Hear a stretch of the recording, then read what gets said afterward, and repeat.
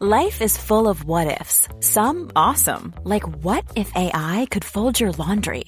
And some, well, less awesome, like what if you have unexpected medical costs? United Healthcare can help get you covered with Health Protector Guard fixed indemnity insurance plans. They supplement your primary plan to help you manage out-of-pocket costs. No deductibles, no enrollment periods, and especially no more what-ifs. Visit uh1.com to find the Health Protector Guard plan for you. Hey, it's Danny Pellegrino from Everything Iconic. Ready to upgrade your style game without blowing your budget? Check out Quince. They've got all the good stuff, shirts and polos, activewear, and fine leather goods, all at 50 to 80% less than other high-end brands. And the best part? They're all about safe, ethical, and responsible manufacturing. Get that luxury vibe without the luxury price tag. Hit up quince.com/upgrade for free shipping and 365-day returns on your next order. That's quince.com/upgrade. Welcome to Far-Fetched Fables, part of the District of Wonders network, featuring Starship Sofa, Tales to Terrify, Crime City Central, and Protecting Project Pulp. Everyone has a story in the District of Wonders. Come and find yours.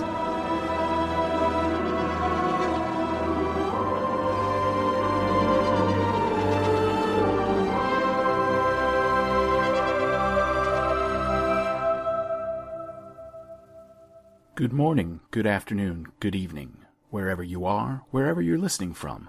This is Far-Fetched Fables.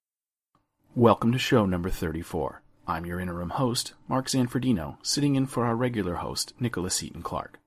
This week we have two stories from two very different authors. Our first story is The Last Worders by Karen Joy Fowler.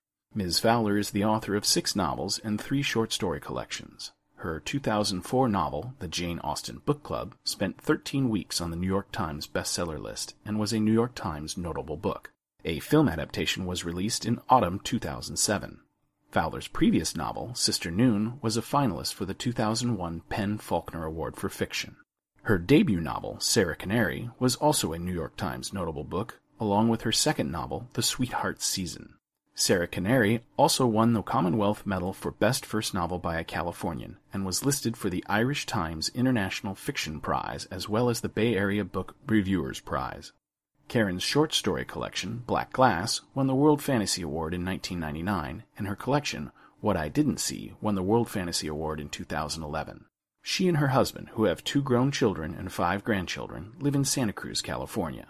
She is the co-founder of the James Triptree Jr. Award and is the current president of the Clarion Foundation, also known as Clarion San Diego. You can find her online at KarenJoyFowler.com.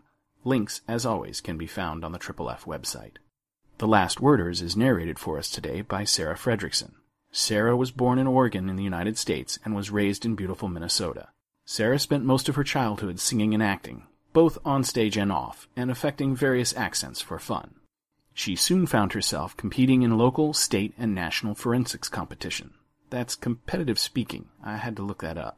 Her experience and awards landed her a forensic scholarship to Bethel University in St. Paul, Minnesota, where she continues to compete as well as train other speakers at the college level. Sarah graduated with a degree in music business and audio production. Shortly after graduation, she traveled to Australia for a 1-year holiday.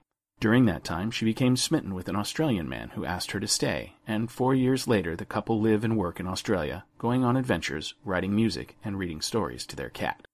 And so, without further ado, here is The Last Worders by Karen Joy Fowler.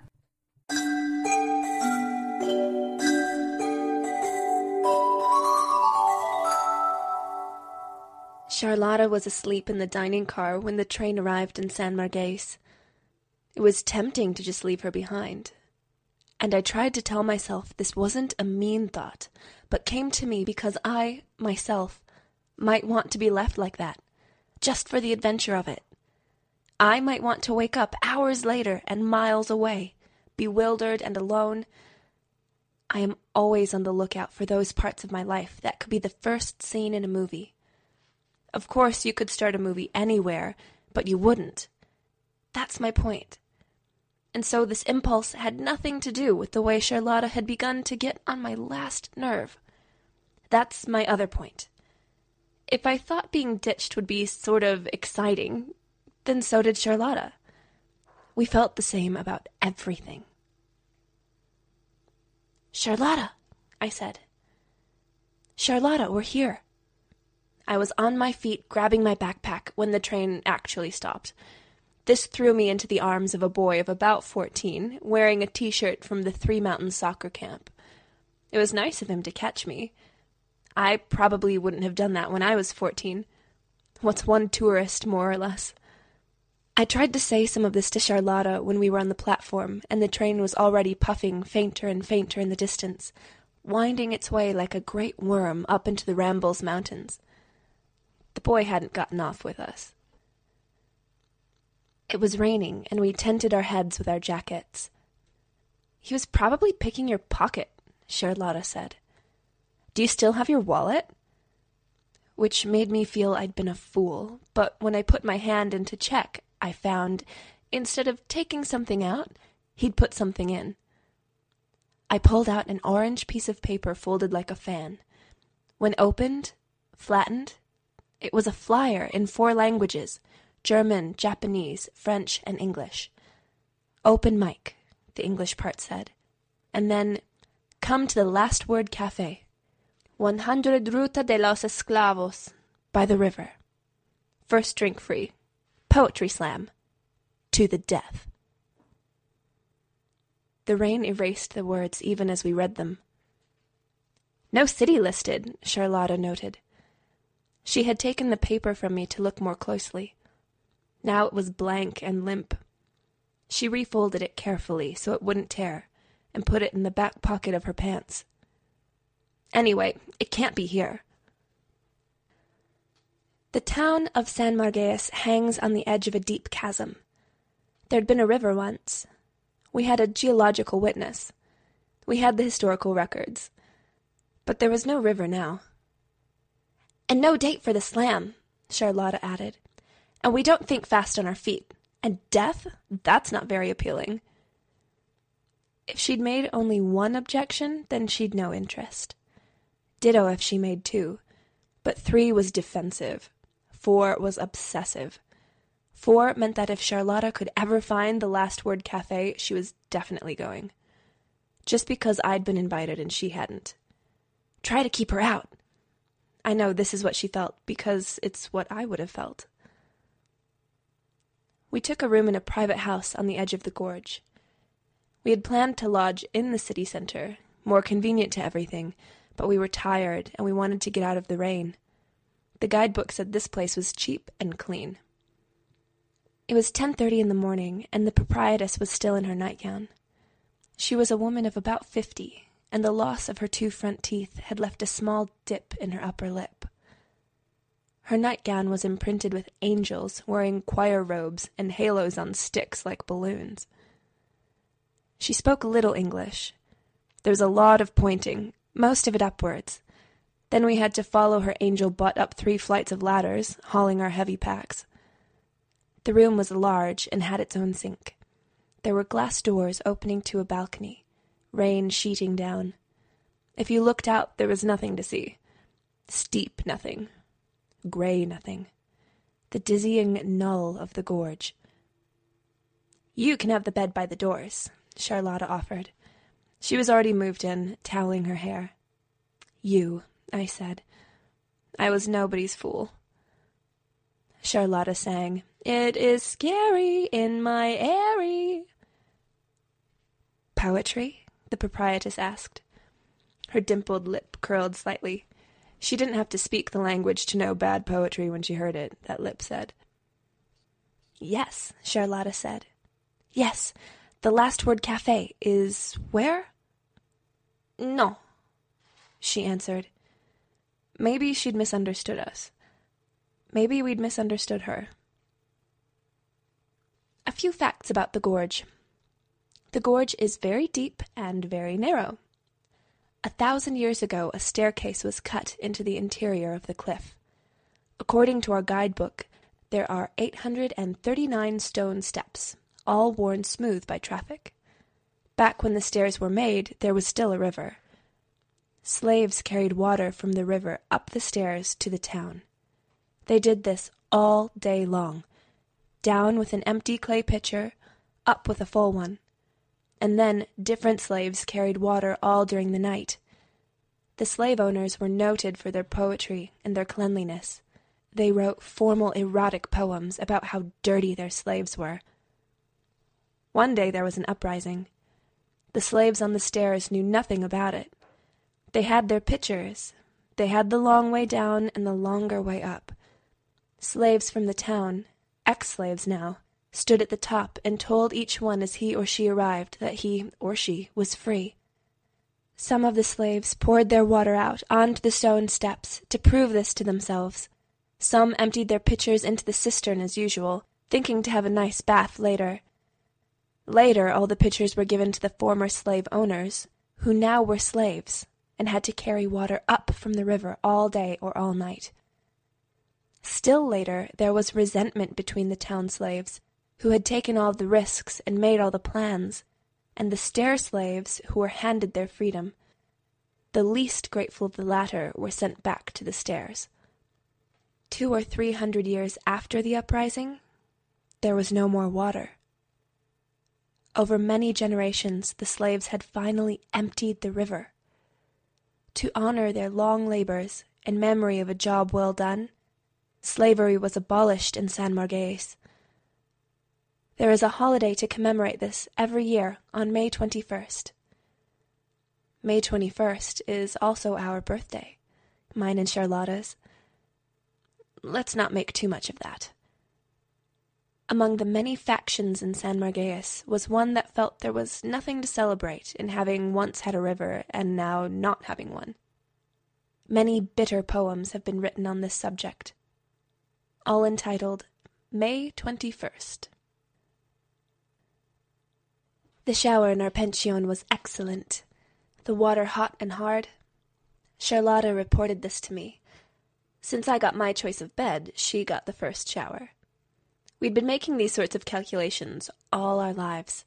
It kept us in balance, as long as everyone played. We were not in San Marguerite for the poetry. 5 years before, while we were still in high school, Charlotta and I had fallen in love with the same boy. His name was Raphael Kaplinski.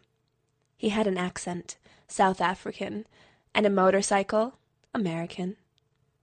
I saw him first, Charlotta said, which was true. He was in her second period World Lit class. I hadn't seen him until 5th period chemistry. I spoke to him first, though. Is it supposed to be this color? I'd asked when we were testing for acids.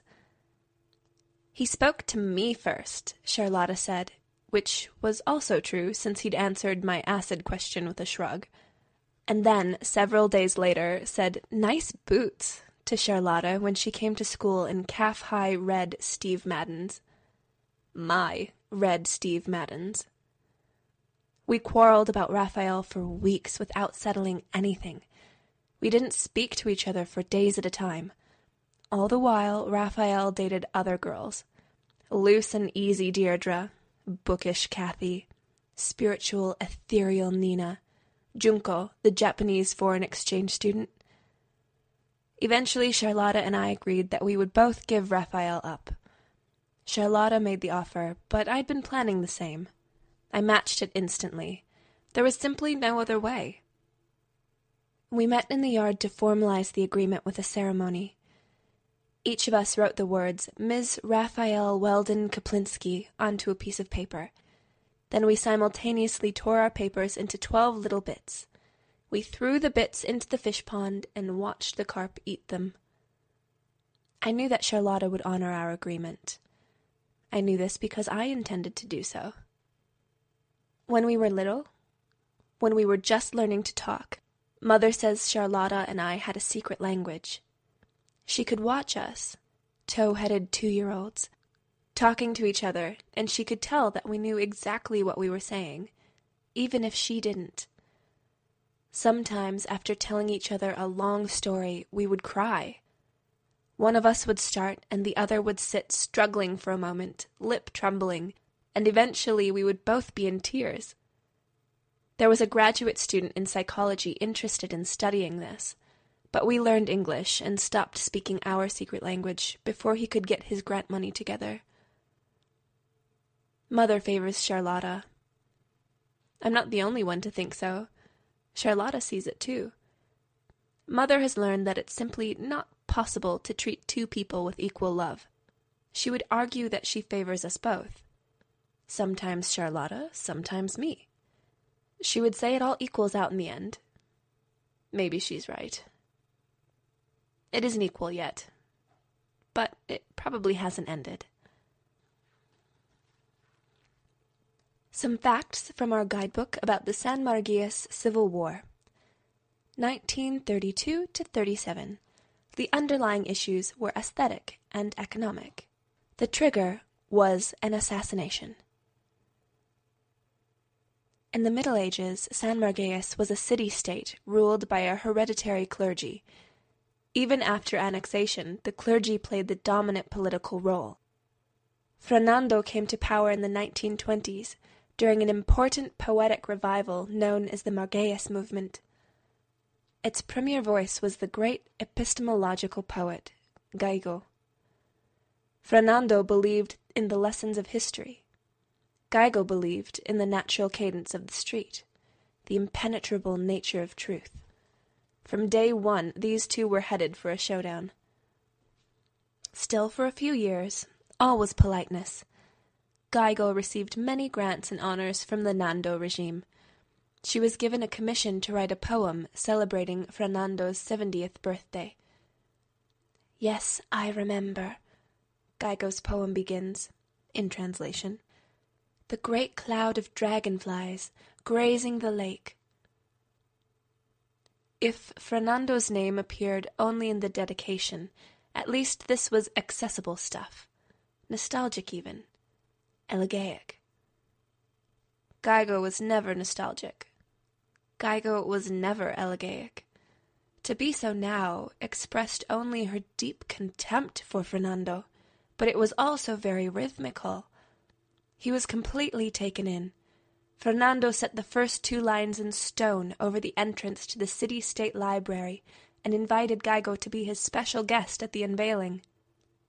"The nature of the word is not the nature of the stone," Gaigo said at the ceremony when it was her turn to speak.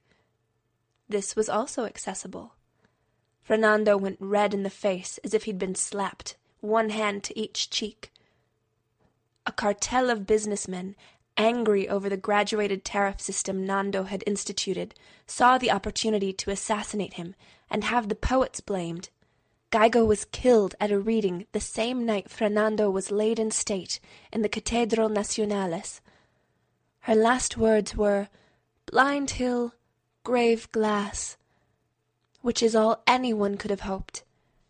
Unless she said grave grass, and one of her acolytes changed her words in the reporting, as her detractors have alleged. Anyone could think up grave grass, especially if they were dying at the time.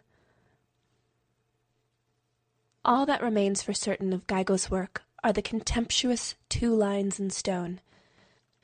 The Marguilles movement was outlawed, its poems systematically searched out and destroyed.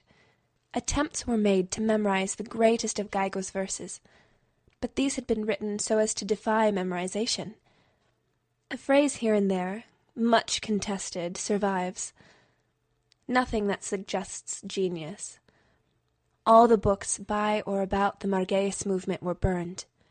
All the poets were imprisoned and tortured until they couldn't remember their own names, much less their own words.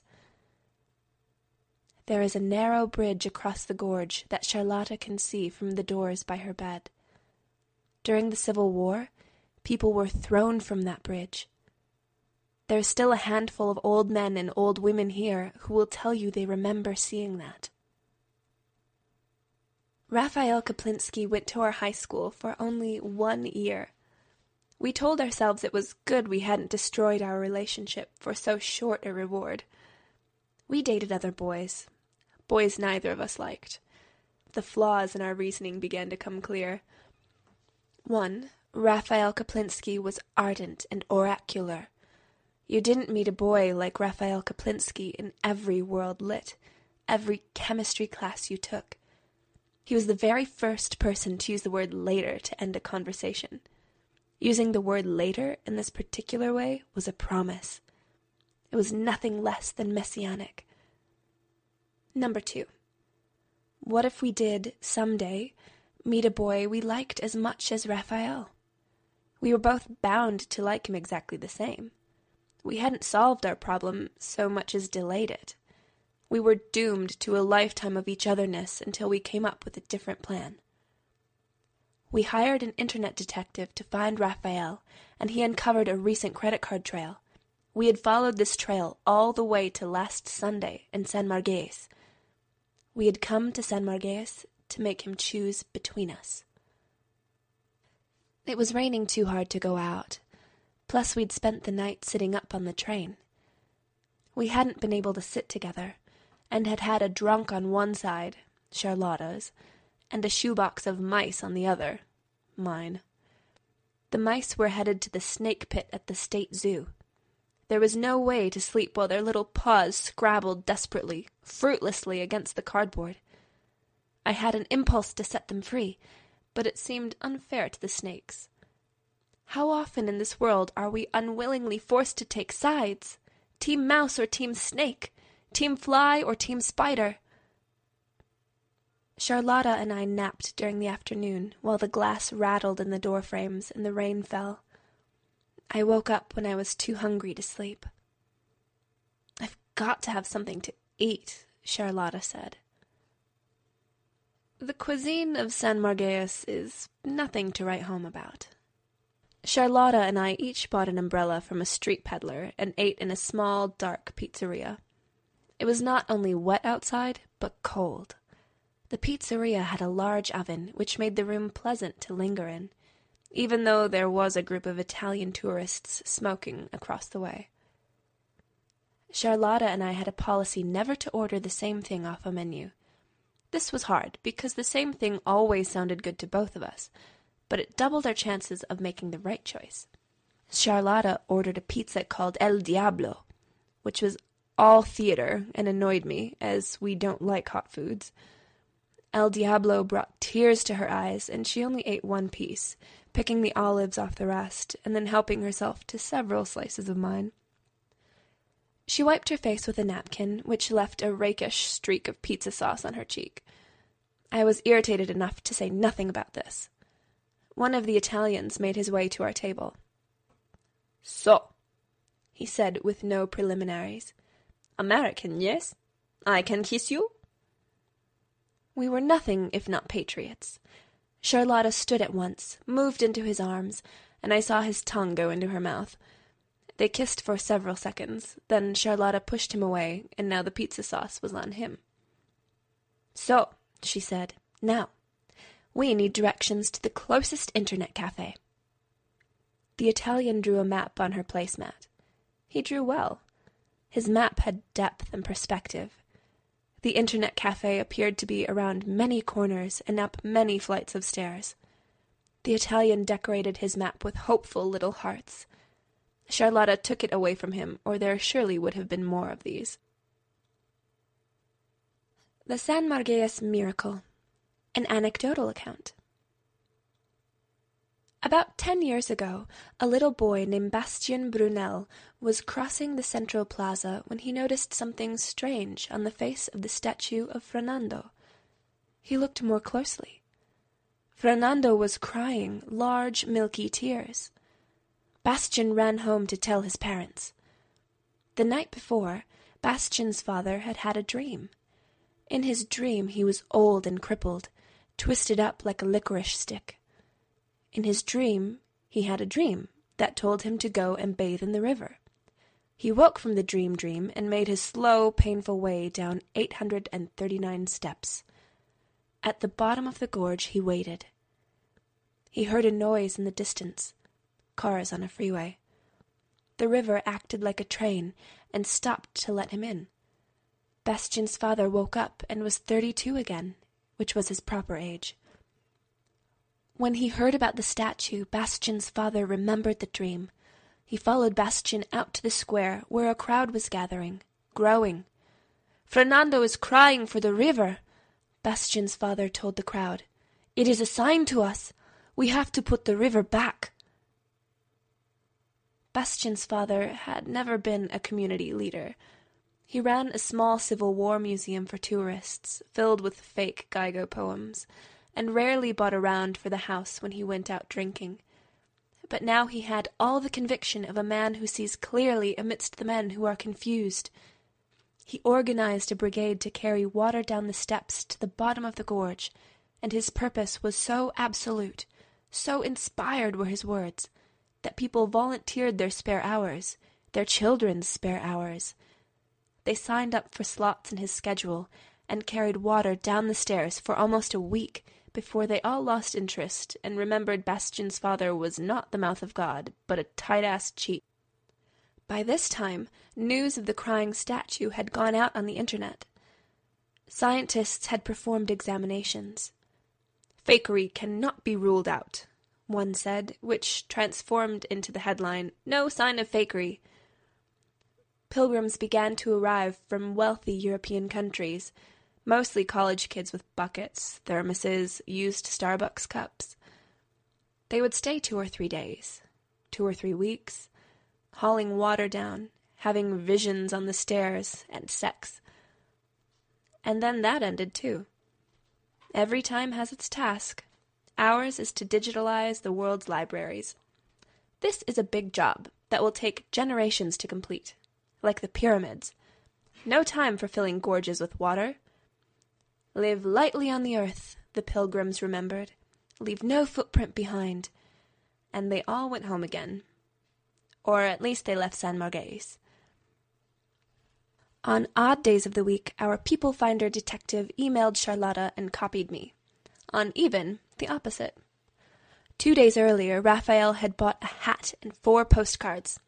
He had dinner at a pricey restaurante and got a $50 cash advance. That was Charlotta's email. Mine said that this very night he was buying 15 beers at the Last Word Cafe, San Marguerite. We Googled that name to a single entry. 100 Ruta de los Esclavos, by the river, it said. Open mic, underground music and poetry nightly.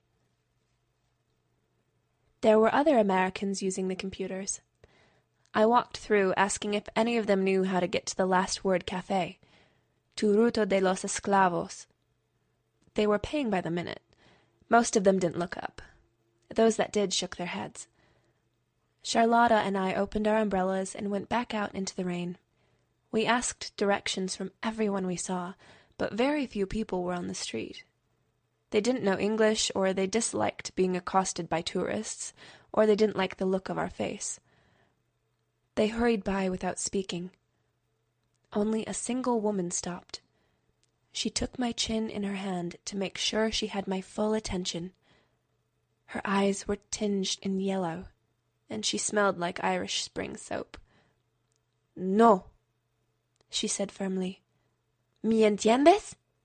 No, for you." We walked along the gorge, because this was the closest thing San Marguerite had to a river. On one side of us the town. The big yellow eye of tourist information closed indefinitely. Shops of ceramics and cheeses, postcards, law offices, podiatrists, pubs, our own pension. On the other side the cliff face, the air.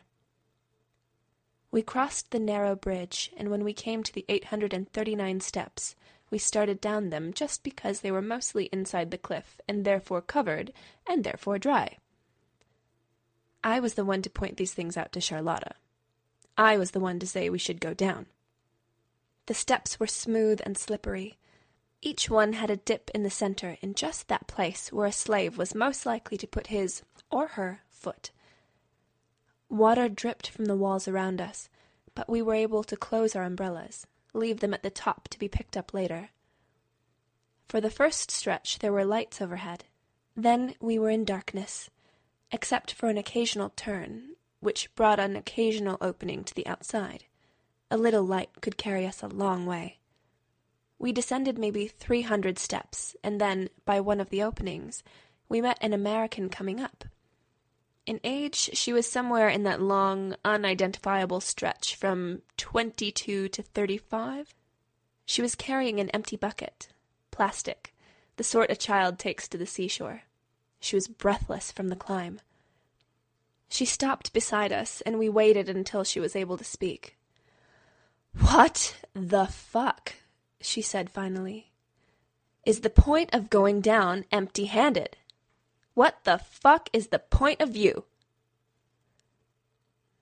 Charlotta had been asking sort of the same thing. What was the point of going all the way down the stairs? Why had she let me talk her into it? She talked me into going back. We turned and followed the angry American up and out into the rain. It was only 300 steps, but when we'd done them we were winded and exhausted. We went to our room, crawled up our 3 ladders, and landed in a deep, dispirited sleep. It was still raining the next morning. We went to the city center and breakfasted in a little bakery. Just as we were finishing, our Italian walked in. "We kiss more, yes?" he asked me. He'd mistaken me for Charlotta. I stood up. I was always having to do her chores. His tongue ranged through my mouth as if he were looking for scraps. I tasted cigarettes, gum, things left in ashtrays. "So," I said, pushing him away. "Now, we need directions to the Last Word Cafe." And it turned out we'd almost gotten there last night after all. The last word was the last stop along the 839 steps. It seemed as if I'd known this. Our Italian said he'd been there the night before. No one named Raphael had taken the mic. He was sure of this. But he thought there might have been a South African at the bar. Possibly the South African had bought him a drink. It was a very crowded room. No one had died. That was just, how is it we Americans say, poem license? Raphael probably wanted to get the feel of the place before he spoke, Charlotta said. That's what I'd do. And me. That's what I'd do too.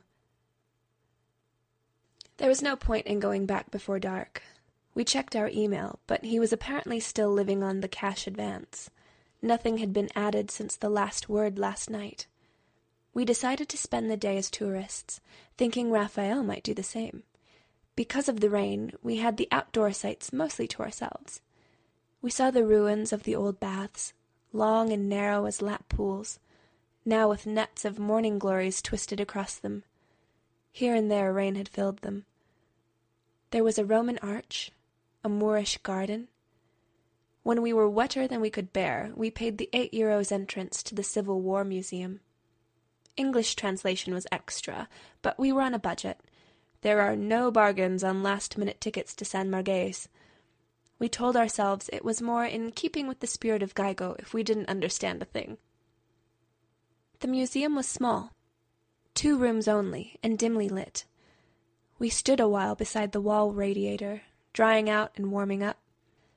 Even from that spot we could see most of the room we were in. There were 3 life-size dioramas, mannequins dressed as Geigo might have dressed, meeting with people Geigo might have met. We recognized the mannequin Fernando from the statue we'd seen in the city center, although this version was less friendly. His hand was on Geigo's shoulder, his expression enigmatic. She was looking past him, up at something tall and transcendent. There was clothing laid out, male and female, in glass cases along with playbills, baptismal certificates, baby pictures. Stapled to the wall were a series of book illustrations, a bandito seizing a woman on a balcony, the woman shaking free, leaping to her death. A story Geigo had written? A family legend? A scene from the Civil War? All of the above? The man who sold us our tickets, Signor Brunel, was conducting a tour for an elderly British couple, but since we hadn't paid, it would be wrong to stand where we could hear. We were careful not to do so. We spoke to Signor Brunel after. We made polite noises about the museum. So interesting, we said. So unexpected. And then Charlotta asked him what he knew about the Last Word Cafe. "For tourists," he said. "Myself, my family, we don't go down the steps anymore." He was clearly sad about this. "All tourists now." "What does it mean?" Charlotta asked first. "Poetry to the death?" "Which word needs definition? Poetry or death?" "I know the words." "Then I am no more help," Signor Brunel told her. "Why does it say it's by the river when there's no river?" Charlotta asked second. "Always a river. In San Margues, always a river. Sometimes in your mind, sometimes in the gorge. Either way, a river." "Is there any reason we shouldn't go?" Charlotta asked third. "Go. You go. You won't get in," Signor Brunel said. He said this to Charlotta. He didn't say it to me. The Last Worders. On the night Raphael took the open mic at the Last Word Cafe, he did 3 poems. He spoke 10 minutes. He stood on the stage, and he didn't try to move. He didn't try to make it sing. He made no effort to sell his words. The light fell in a small circle on his face so that, most of the time, his eyes were closed. He was beautiful. The people listening also closed their eyes, and that made him more beautiful still. The women, the men who'd wanted him when he started to talk, no longer did so. He was beyond that, unfuckable. For the rest of their lives, they'd be undone by the mere sound of his name. The ones who spoke English tried to write down some part of what he'd said on their napkins, in their travel journals. They made lists of words. Childhood. Ice. Yes. Gleaming. Yes. Yesterday. These are the facts. Anyone can figure out this much. For the rest, you had to be there. What was heard, the things people suddenly knew, the things people suddenly felt, none of that could be said in any way that could be passed along. By the time Raphael had finished, everyone listening, everyone there for those few minutes on that night in the Last Word Cafe, had been set free. These people climbed the steps afterwards in absolute silence. They did not go back, not a single one of them, to their marriages, their families, their jobs, their lives. They walked to the city center and they sat in the square on the edge of the fountain at the feet of the friendly Fernando. And they knew where they were in a way they had never known it before. They tried to talk about what to do next. Words came back to them slowly. Between them they spoke a dozen different languages, all useless now. You could have started the movie of any one of them there, at the feet of the stone statue. It didn't matter what they could and couldn't say. They all knew the situation. Whatever they did next would be done together. They could not imagine, ever again, being with anyone who had not been there in the Last Word Cafe on the night Raphael Kaplinsky spoke. There were details to be ironed out. How to get the money to eat, where to live, where to sleep, how to survive now in a suddenly clueless world. But there was time to make these decisions. Those who had cars fetched them. Those who did not climbed in, fastened their seatbelts. On the night Raphael Kaplinsky spoke at the Last Word Cafe, the patrons caravanned out of town without a last word to anyone. The rest of us would not hear of the Last Worders again until one of them went on Larry King Live and filled a 2-hour show with a 2-hour silence. Or else they all died. Charlotta and I had dinner by ourselves in the converted basement of an old hotel. The candles flickered our shadows about, so we were, on all sides, surrounded by us. Charlotta had the trout. It had been cooked dry and was filled with small bones. Every time she put a bite in her mouth, she pulled the tiny bones out. I had the mussels. The sauce was stiff and gluey. Most of the shells hadn't opened. The food in San Marguerite is nothing to write home about. We finished the meal with old apples and young wine.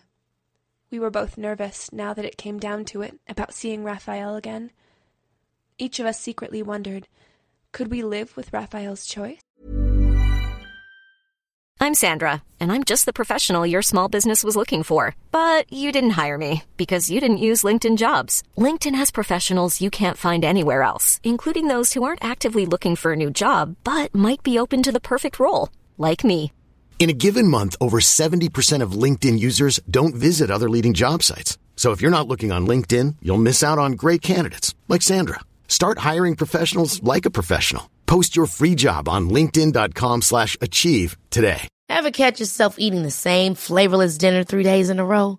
Dreaming of something better? Well, HelloFresh is your guilt-free dream come true, baby. It's me, Keke Palmer. Let's wake up those taste buds with hot, juicy pecan-crusted chicken or garlic butter shrimp scampi. Hello Fresh. Stop dreaming of all the delicious possibilities and dig in at HelloFresh.com.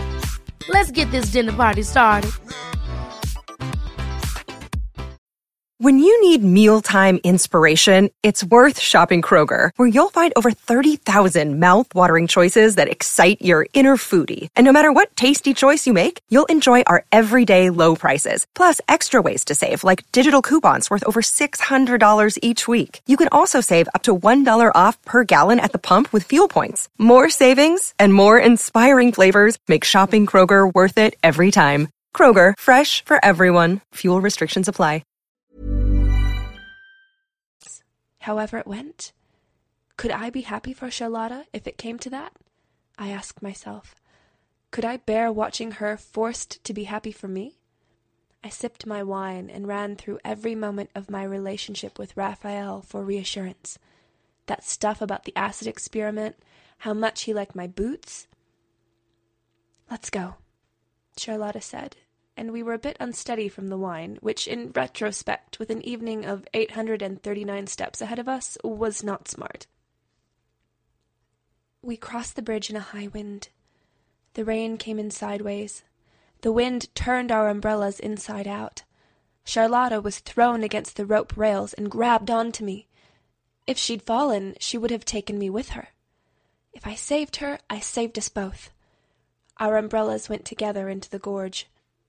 We reached the steps and began to descend, sometimes with light, sometimes feeling our way in the darkness. About 100 steps up from the bottom, a room had been carved out of the rock. Once slave owners had sat at their leisure there, washing and re-washing their hands and feet, overseeing the slaves on the stairs. Later, the room had been closed off with the addition of a heavy metal door. A posting had been set on a sawhorse outside. The Last Word Café, the English part of it said. Not for everyone. The door was latched. Charlotta pounded on it with her fist until it opened. A man in a tuxedo with a wide orange cummerbund stepped out. He shook his head. "American?" he asked. "And empty-handed? That is no way to make a river." "We're here for the poetry," Charlotta told him, and he shook his head again. "Invitation only." And Charlotta reached into the back pocket of her pants. Charlotta pulled out the orange paper given to me by the boy on the train. The man took it. He threw it into a small bucket with many other such papers. He stood aside and let Charlotta enter. He stepped back to block me. "Invitation only." "That was my invitation," I told him. "Charlotta!" She looked back at me, over her shoulder, without really turning around. "Tell him! Tell him that invitation was for me. Tell him how Senor Brunel told you wouldn't get in." "So?" said Charlotta. "That woman on the street told you wouldn't get in." But I had figured that part out. "She mistook you for me," I said. Beyond the door, I could see Raphael climbing onto the dais. I could hear the room growing silent. I could see Charlotta's back sliding into a crowd of people like a knife into water. The door swung toward my face. The latch fell. I stayed a long time by that door, but no sounds came through. Finally, I walked down the last 100 steps. I was alone at the bottom of the gorge, where the rain fell, and there was no river. I would never have done to Charlotta what she had done to me. It took me more than an hour to climb back up. I had to stop many, many times to rest, airless, heart throbbing, legs aching, light-headed in the dark. No one met me at the top.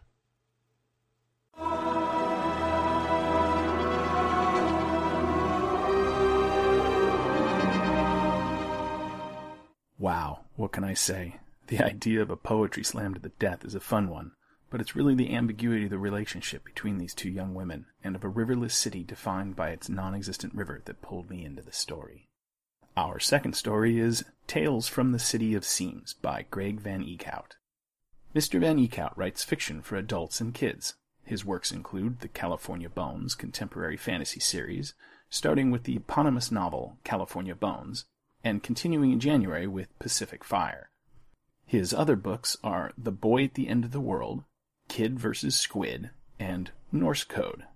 Greg lives in San Diego, a region I'm intimately familiar with, and actively trolls the beach for weird creatures. You can find him online at Writing and Snacks at writingandsnacks.com and tweet him at Greg Van Eekhout. Links to both can be found in the show notes on the Triple F website. Tales from the City of Seams is read for us by Anthony Babington. Anthony is a voice in the internet's head. He looks almost, but not quite, exactly how you expect him to. He currently resides in Houston, Texas, but hastens to add that it was not his idea. He can be found on Google+. And now, Tales from the City of Seams by Greg Van Eekhout.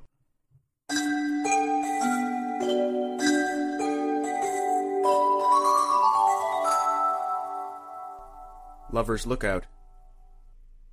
In the hills above the city, among the ruins of the old zoo, the kids come to screw. They cage themselves inside the animal enclosures and kick away the cigarette butts and the crushed beer cans and the brittle snakeskin condoms, and then, with the city glittering below them, they fill the hot smog nights with their whispers. They are not alone. There is a sort of cave in the hillside behind the picnic grounds. It used to be the Bear Grotto, but over the decades the cave has grown deeper. It goes far back now, and down. Over the grotto's entrance hangs a sign that says something to the effect of, "Abandon hope, all ye who enter here." Understandably, this gives the dead pause. They tend to linger here. Hearing the sighs and groans of the living young, the dead get ideas. They shed their frail uniforms and gossamer business suits and wispy clubwear.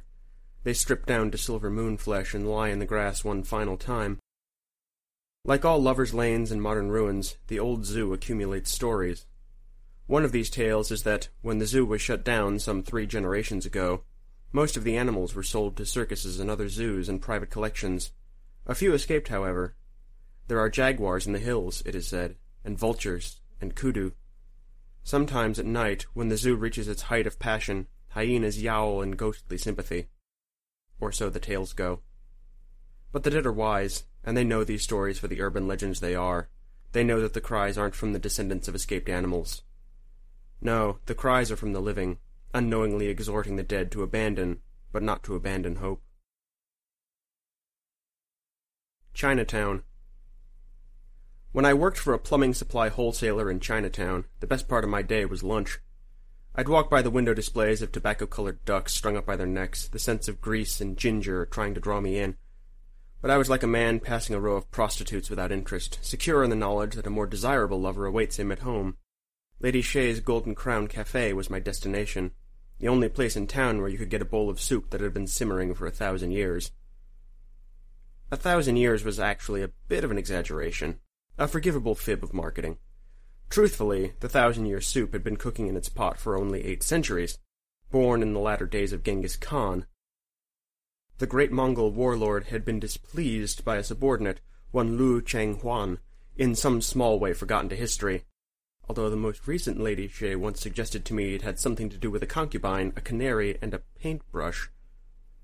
Wishing to discipline Lu Chenghuan, the Khan had his head removed and boiled in a golden pot.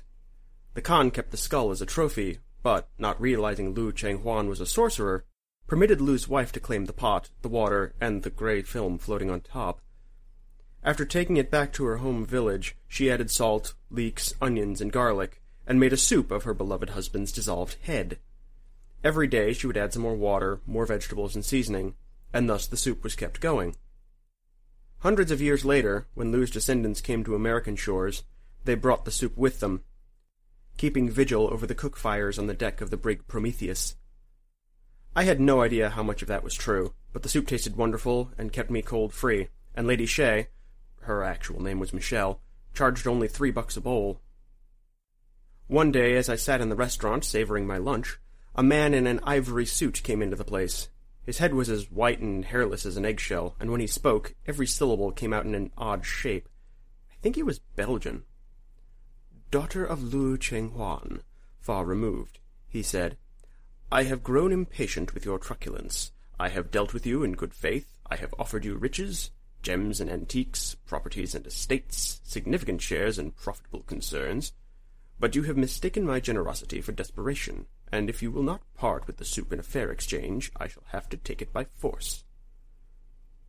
Michelle Xie was over at a corner table, taking care of some accounting matters. "Get lost," she said. The white man smiled tightly, his blue eyes darkened as though glazed over by a layer of ice. "Boys," he said, and, on cue, 2 men entered the restaurant and stood behind him. Their faces were broad, with mouths so wide their lips seemed to curve back behind their huge ears. Long-fingered hands twitched down low near their bowed knees. I somehow knew that these were not true men, but monkeys grown and reshaped to pass as men. They leered at Michelle Xie, rocking on their strange short legs. Michelle Xie barely glanced up at them. "Brothers?" she said, and 5 men came out of the kitchen. They stood shoulder to shoulder, forming a wall. "To get to my soup," Michelle said, "you will have to overcome my brothers. This will be more difficult than you might suppose. First brother is like stone, his flesh cannot be penetrated. Second brother has the strength of 10 men concentrated in his right hand. Third brother is tireless and needs neither food nor water, neither sleep nor breath. Fourth brother can outrun a horse, a hawk, an arrow shot from a bow. Fifth brother, though he still walks among us, is already dead and cannot be harmed. Sixth brother can see a moth twitch its antennae from 100 miles away. Seventh brother can hear the creak and groan of grass growing." Michelle wrote something on her spreadsheet. "Let's see your monkeys get past them." The white man smiled as though Michelle Xie had said something cute but stupid, and then his smile faltered. "Wait a minute. 7 brothers? I count only 5. "Yes, 6th and 7th brothers took the soup out the back door as I was introducing you to 1st through 5th. She scratched out something on the spreadsheet. "Then you are defeated," the white man said, "for I had more monkeys posted in the alley." "Yes," Michelle said, "and 8th brother of the poison touch took care of them." "Ah," said the white man, shutting his eyes. He rubbed the bridge of his nose. "Ah." A silence followed. One of the monkeys scratched its ass and sniffed its fingers. "Well then," the white man said, finally, "another day." "Another day," Michelle agreed. And the white man took his leave with all the straight-backed dignity he could muster in the face of his setback, his monkeys ook-ooking behind him with disappointment and confusion. The brothers stood around grinning at one another for a few moments until Michelle snapped at them to go back to work. Chagrined, they filed back into the kitchen. I tipped my bowl to drink the last of my soup. "That turned out pretty well," I said. She released a long, sad sigh. "Not really. We've been here for 3 generations, but now we're done with this city. We'll have to move the restaurant." I choked on the broth. "Move? But why? Your brothers—" The Belgian will be back, and he can make monkeys faster than I can make brothers. So we move. She got up and flipped the open sign to closed. But where will you go? I asked, knowing I wouldn't like the answer. Far away, across one ocean, perhaps two. Now, if you'll excuse me, sir, you've been a good customer, but I do have some arrangements to make. And that was it. By the very next day, Lady Shea's Golden Crown Cafe had been abandoned. A week later, a donut shop had replaced it. It took me months to find another regular lunch place, but I eventually settled on a Texas barbecue joint on the South 400 block of Milton. Their secret lay in the heated rocks that lined the bottom of the barbecue pit, brought here by way of Texas and Mexico. They were fragments of an Aztec pyramid that had been splashed with the blood of more than 1,000 human sacrifices. The ribs are pretty good, but I'm more a fan of the pulled pork sandwich. Harbor District. I walked along the row of aquariums and pressed my nose against miniature worlds. Treasure chests spewed bubbles, skeletal pirates gripped ship wheels, fish nipped pink rocks. Please don't tap the glass, the sign said, so I refrained. My kid's birthday was coming up. I'd been thinking about giving him an ant farm, but changed my mind and decided he could do with some fish. When ants get out, you've got them all over the house. When fish get out, they die. Lots of arguments in favor of fish. The only question was, what kind? I had it in my head that goldfish die as soon as you get them home. They're programmed that way, with this little chip inside their belly that somehow knows the second you've got them through the door, and then zap! Time to meet the tidy bowl man. The shop was dark, hot, and moist. Humming and gurgling filled the air. It was hard to breathe, and I loosened my tie. So many weird fish. Ear-spot angels, convict tangs, chevroned butterflies, clown knives, blue-sided fairy wrasses.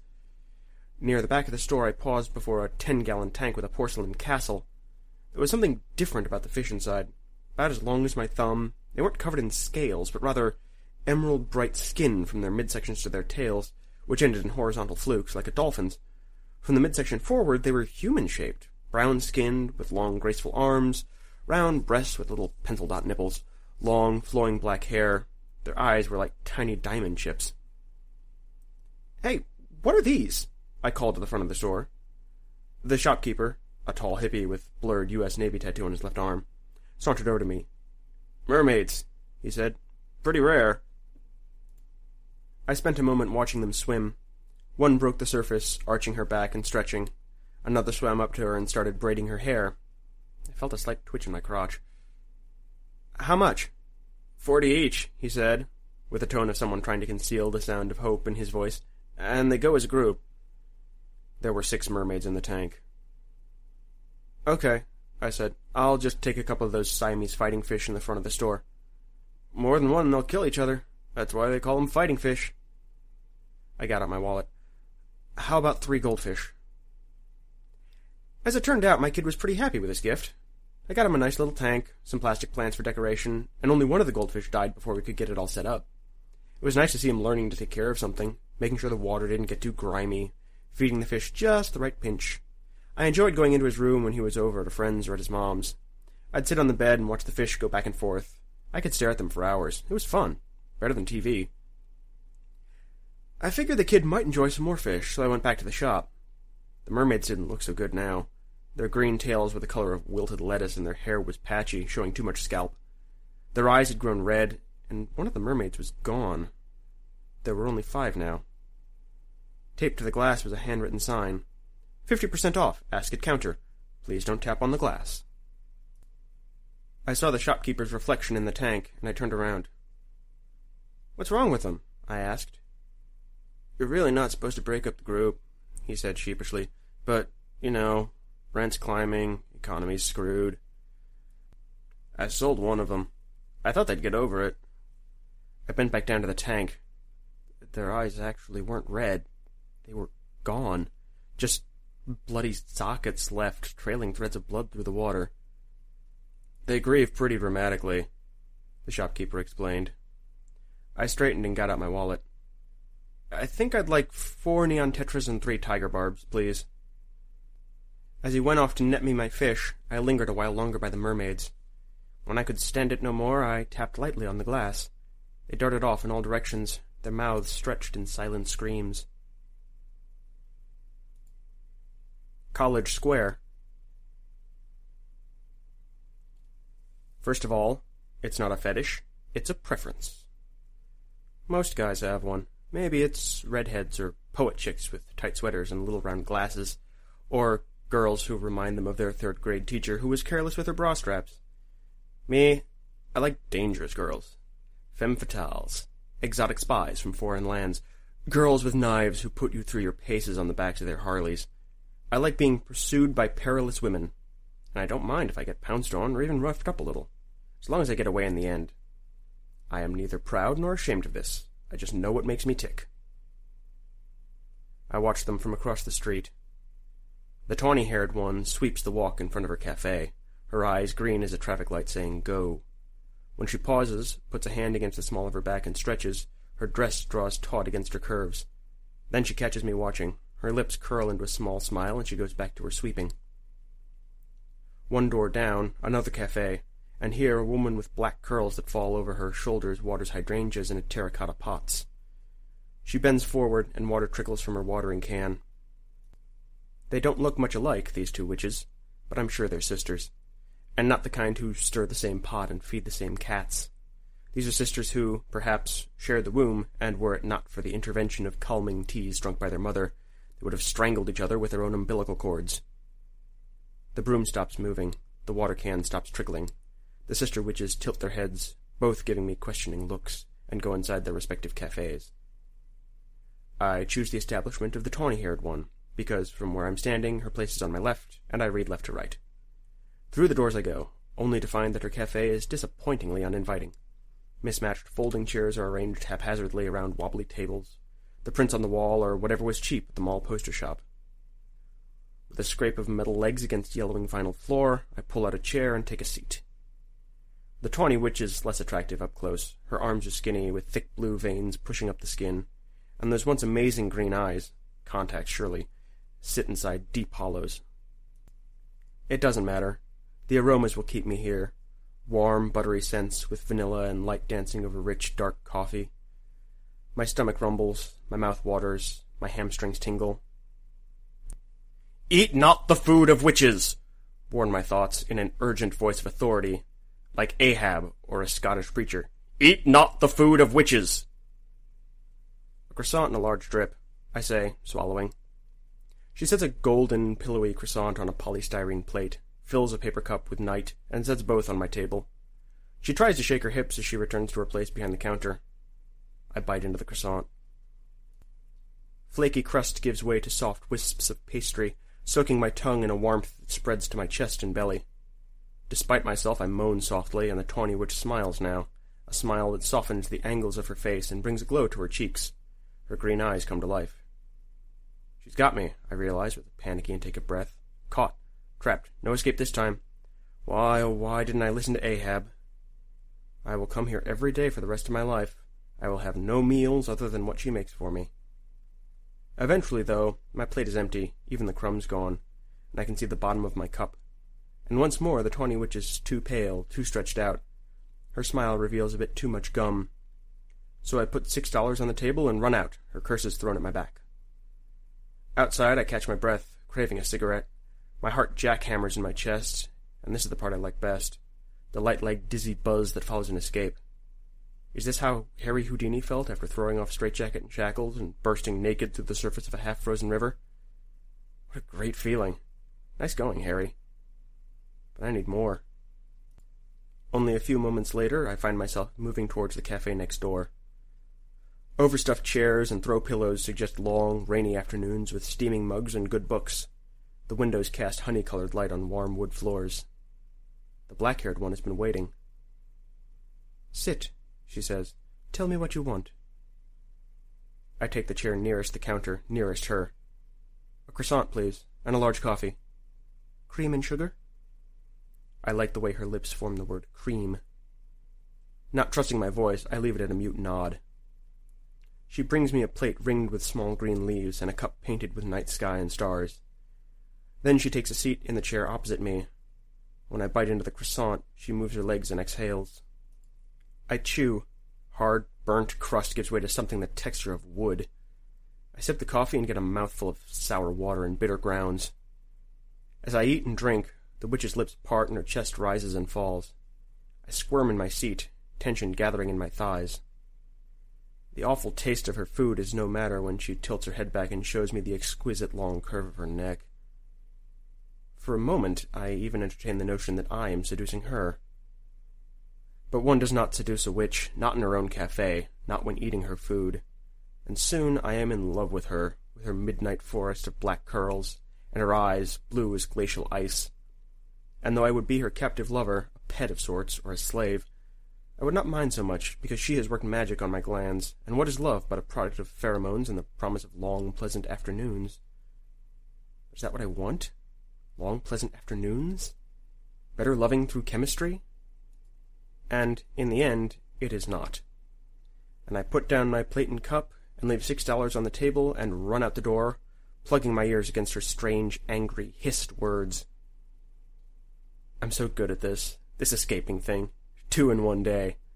I am a young, virile, fleet-footed gazelle, and I'm still congratulating myself when I realize my legs are carrying me to a third door, one I hadn't noticed before, placed right between the 2 cafes.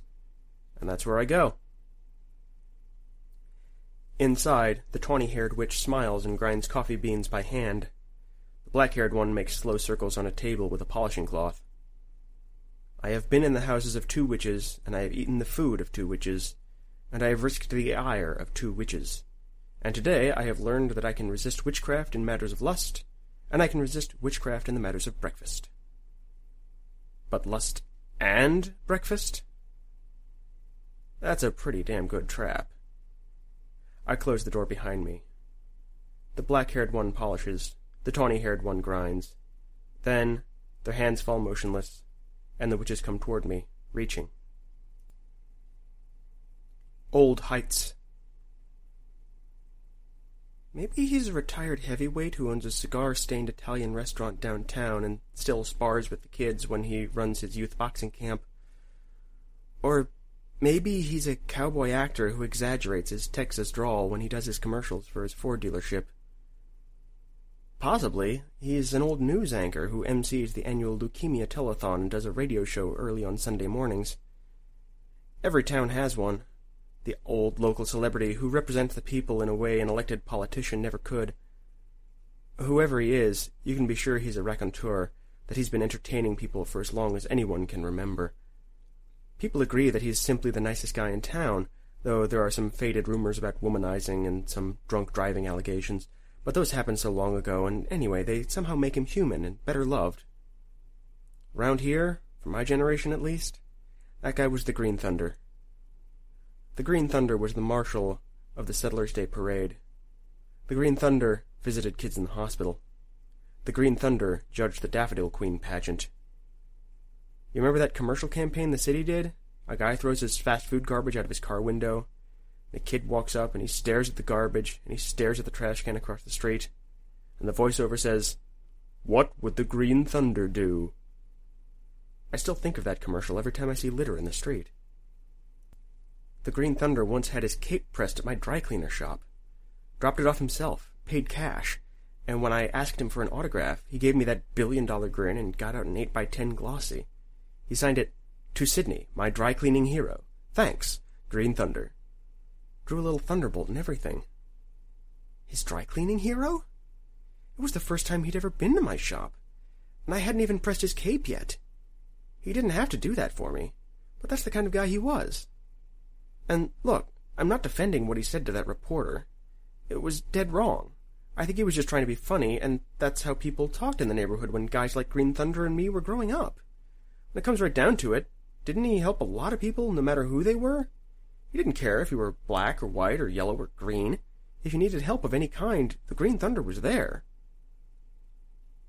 On the other hand, I understand why people got upset. My wife, she's Korean, and when we were driving cross-country on our honeymoon, some of the looks we used to get. I keep telling people the Green Thunder was more than a remark made in a moment of bad judgment. He was a real part of this city for a long time. They say he and that reporter had some history between them. They'd been friends back in the old days, but had a falling out of sorts. Something about a signal watch, Something trivial. Anyway, it's just sad. I was sweeping in front of my shop the day he left. I heard the boom, the bang, the sound of the sky ripping apart that people who grew up when and where I did had come to associate with hope, and I looked at the sky, and there he was. Not the fast streak of green across the morning blue. Just an old man, slowly passing out of view. He wasn't even wearing his cape. Some people get a little upset when they see his photo hanging on my wall. I've had once loyal customers stop coming in because I won't take it down. Heck, sometimes I want to take it down myself. What's the right thing to do? I don't know. I don't know what the Green Thunder would do. Carnival Park. We knew there'd be trouble when the new balloon man showed up. Orange John had been working Carnival Park for as long as there'd been a Carnival Park, tying his balloon animals with rope-strong hands. He always had that far-away look in his eyes, as if expecting something to appear on the horizon. And one day, something did. A new balloon man. You have guys like Orange John where you come from? You know what I mean. Guys who do one thing in one place. Like the Knife Guy, or Mr. Rags, and Mr. Rags Jr. They do their one thing, and you can't imagine them having a life outside that thing, like a home, or a family, or a bank account. These guys make a place what it is, as surely as pigeon-craft statues and old buildings with columns and stone lions out front. So there was Orange John near the War Fountain in his oversized orange suit and bozo hair, nodding himself up a real nice Stegosaurus. When up came the young balloon man. He was a skinny boy in a black t-shirt, rainbow vest, and jeans painted like all the sample chips in a paint store. His uninflated balloons hung from his waistband like little tongues, and he stopped a dozen or so yards away from Orange John. "Jack Manycolors," he said, tipping an imaginary hat. "Orange John," said Orange John with a squint and a nod. And so it began. Manycolors was the challenger, so he went first. He took out a brown balloon, put it to his lips, and blew. It extended like a time-lapse video of a growing vine, curving in on itself before he pinched the spout, grabbed the far end, and made a series of deft twists and knots. The end result? An odd sort of elephant with a weird humped head and squat fat legs. Not terrible, but not a very good likeness. But then he took a white balloon from his waistband, and before we knew it, the elephant had huge curving tusks. A mammoth, then. A good one. A crowd had started gathering, and they oohed appreciatively around mouthfuls of hot dogs and soft pretzels. He handed the mammoth to a young boy who ran off, trumpeting mammoth sounds. It was Orange John's turn. He gazed up at the sky, as if searching the clouds for inspiration. Then, after a few moments, he reached into his breast pocket and took out a red balloon and a yellow balloon. He put both into his mouth and blew into them, his eyes distant, like a smoker deep in thought. When the balloons were inflated to his satisfaction, he grabbed them roughly and wrestled them into a red hawk with yellow eyes and talons. He held it aloft and gave it a toss. The wind caught it, and it sailed over the fountain, over the trees, out of sight. Manycolors clapped his hands in silent applause, then went to work. One by one he inflated about a dozen orange and black balloons, storing them under his armpit until he'd accumulated an unwieldy bundle. There was a flurry of rubber squeaking against rubber, and then before him in the grass crouched a life-sized tiger. He grabbed it by the scruff of the neck and tugged. It walked on articulated legs. The jaw fell open to reveal long fangs and a lolling tongue. It was a fine balloon animal. Orange John placed his palms flat against each other as if in prayer and bowed deeply toward Manycolors. From his pocket he drew a number of black balloons, and when he was finished blowing them up, he panted, out of breath, his face red. With shaky hands he made a spider and set it against Manycolors' tiger.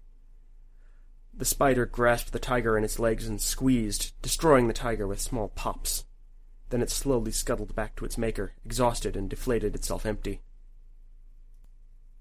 Manycolors' eyes went wide, and his mouth formed an O. But his expression of surprise wasn't genuine. He was mocking Orange John. Reaching to his waist, Many Colors pulled out every green balloon he had, and when he seemed to be looking for more, Orange John took out a handful of his own and held them out in offering. But Many Colors just sneered at him, and pulled more green balloons from the air until his sleight of hand had given him an adequate supply for his next sculpture. This one took a while. Sweat glistened on his brow, and his lips moved as though he were reading aloud as his hands did their work. His dragon reared up on its bulbous haunches, black claws gleaming. Its red eyes seemed lit from within, and from its great maw came long, sinuous twists of red and yellow balloon flame. Orange John didn't waste time acknowledging his opponent, for the dragon was lurching towards him. With desperate speed, he tied and twisted and knotted. The dragon was almost on him, and Orange John's lattice of balloon work had yet to take form. We could hear him release small grunts of pain and frustration as he worked. For the first time ever, we noticed the way his fingers curled, the knots in his knuckles. Orange John had arthritis. The dragon stretched its jaws wide, revealing more rubber flame, and Orange John jumped back from his own animal, a large feline body with the head of a bird of prey and graceful swept-back wings. A griffin. Well chosen, we agreed among ourselves. The two animals leapt at each other, and for the next several minutes an epic battle raged above Carnival Park. Flashes of color, rubber squeaks drawn out into screams, tiny pops of injury. When the dragon of Many Colors floated back down to earth, half its jaw was missing. One of its bat wings hung limp, barely attached. But at least it was still recognizable. Not so for Orange John's griffin. Shredded bits of rubber rained on us. The contest was over. Orange John kept his back rigid with dignity, but he already looked half dead. Perhaps, long ago, he had humiliated an older, more fatigued balloon man in this very spot. Perhaps it was simply the way of things. Many Colors offered his dragon to a little girl, but the little girl refused to take it. Tears streaming down her eyes, she crossed her arms and looked away from the younger balloon man. Then the rest of us exchanged glances, and we knew what was right. "A giraffe, Orange John?" someone said. "And after that, a big dinosaur with spikes," said someone else. Many Colors looked at us, not understanding. "But I defeated Orange John. I'm your balloon man now." We told him he'd never be our balloon man. Carnival Park belonged to Orange John. Orange John was this place. This place was Orange John. Many Colors made a lot of noise. He never really wanted to be our balloon man anyway, he said. And Orange John's balloons smelled like cigarettes, which was true. And we wouldn't know a good balloon man if he blew a poodle up our asses. But it was no use. With more grumbling and curses, he left, going wherever balloon men with no parks go. Orange John didn't thank us. He didn't need to. He just began working on a beautiful long-necked giraffe with spindly long legs, which was exactly what we needed of him. To tie balloons. To be here. To always be here. Those of us who live and work around Carnival Park had never asked for a champion. All we'd ever wanted was a good balloon man. The Strip. My hand reaches for the toilet stall door, and he says, "You ever hear of a zero room?" Restroom attendants make me nervous. I've been going to the bathroom on my own since I was 3, and I don't need help. "Every city's got a zero room," he says. "But it's never in the same place. Not from city to city, not from moment to moment." He sits over there on his little stool, his bottles of cologne gleaming in the spotlights over the mirror. The bright reflections hurt my eyes. "They say zero rooms were built by the man who made all the cities. They connect places. Or, to put it another way, every door, every single one, connects to the same zero room. When you open a door, maybe it goes somewhere you didn't expect it to. Or maybe it goes to everywhere at once. Or maybe everywhere comes spilling through the door like a great tidal wave, and all the places behind all the doors smash into each other and get mixed up and cancel each other out, and it's the end of everything." He moves some of his cologne bottles around as if they're chess pieces. "Or maybe nothing at all happens. You never know." I stare at him a while longer, but he seems to be done with me. He arranges breath mints on a silver tray. I turn back to the toilet stall. With my hand hovering near the door, I flirt nervously with godhood.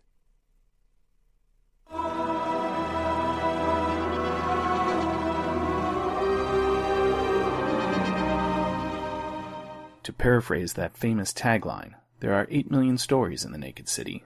This has been 7 of the more unusual ones, courtesy of Greg's wonderful ability to turn the ordinary into the extraordinary, while keeping it grounded in the everyday world. And here we are at the end of another episode of Far-Fetched Fables. It's a pleasure each week to put together such wonderful stories. As always, thank you to the authors for giving permission to produce their work, and the narrators without whom we couldn't share these fantastic tales of fantasy. Please remember that Far-Fetched Fables operates under a Creative Commons Attribution, Non-Commercial, No Derivatives 3.0 license, which means you can download the content and share it around, but don't change it or sell it. If you like what you hear, please consider making a donation to the District of Wonders. The buttons are on the website, so please take a moment and give a little something if you can. I hope you've enjoyed today's show. Until next week, be sure to watch out for life or death poetry jams, and watch your step as you bear your water to the river. Take care. Bye now. This presentation has been brought to you by the District of Wonders Network, dedicated to podcasting the finest genre fiction. You can learn more about the District of Wonders and their many literary productions at their website, www.districtofwonders.com. Thank you for listening.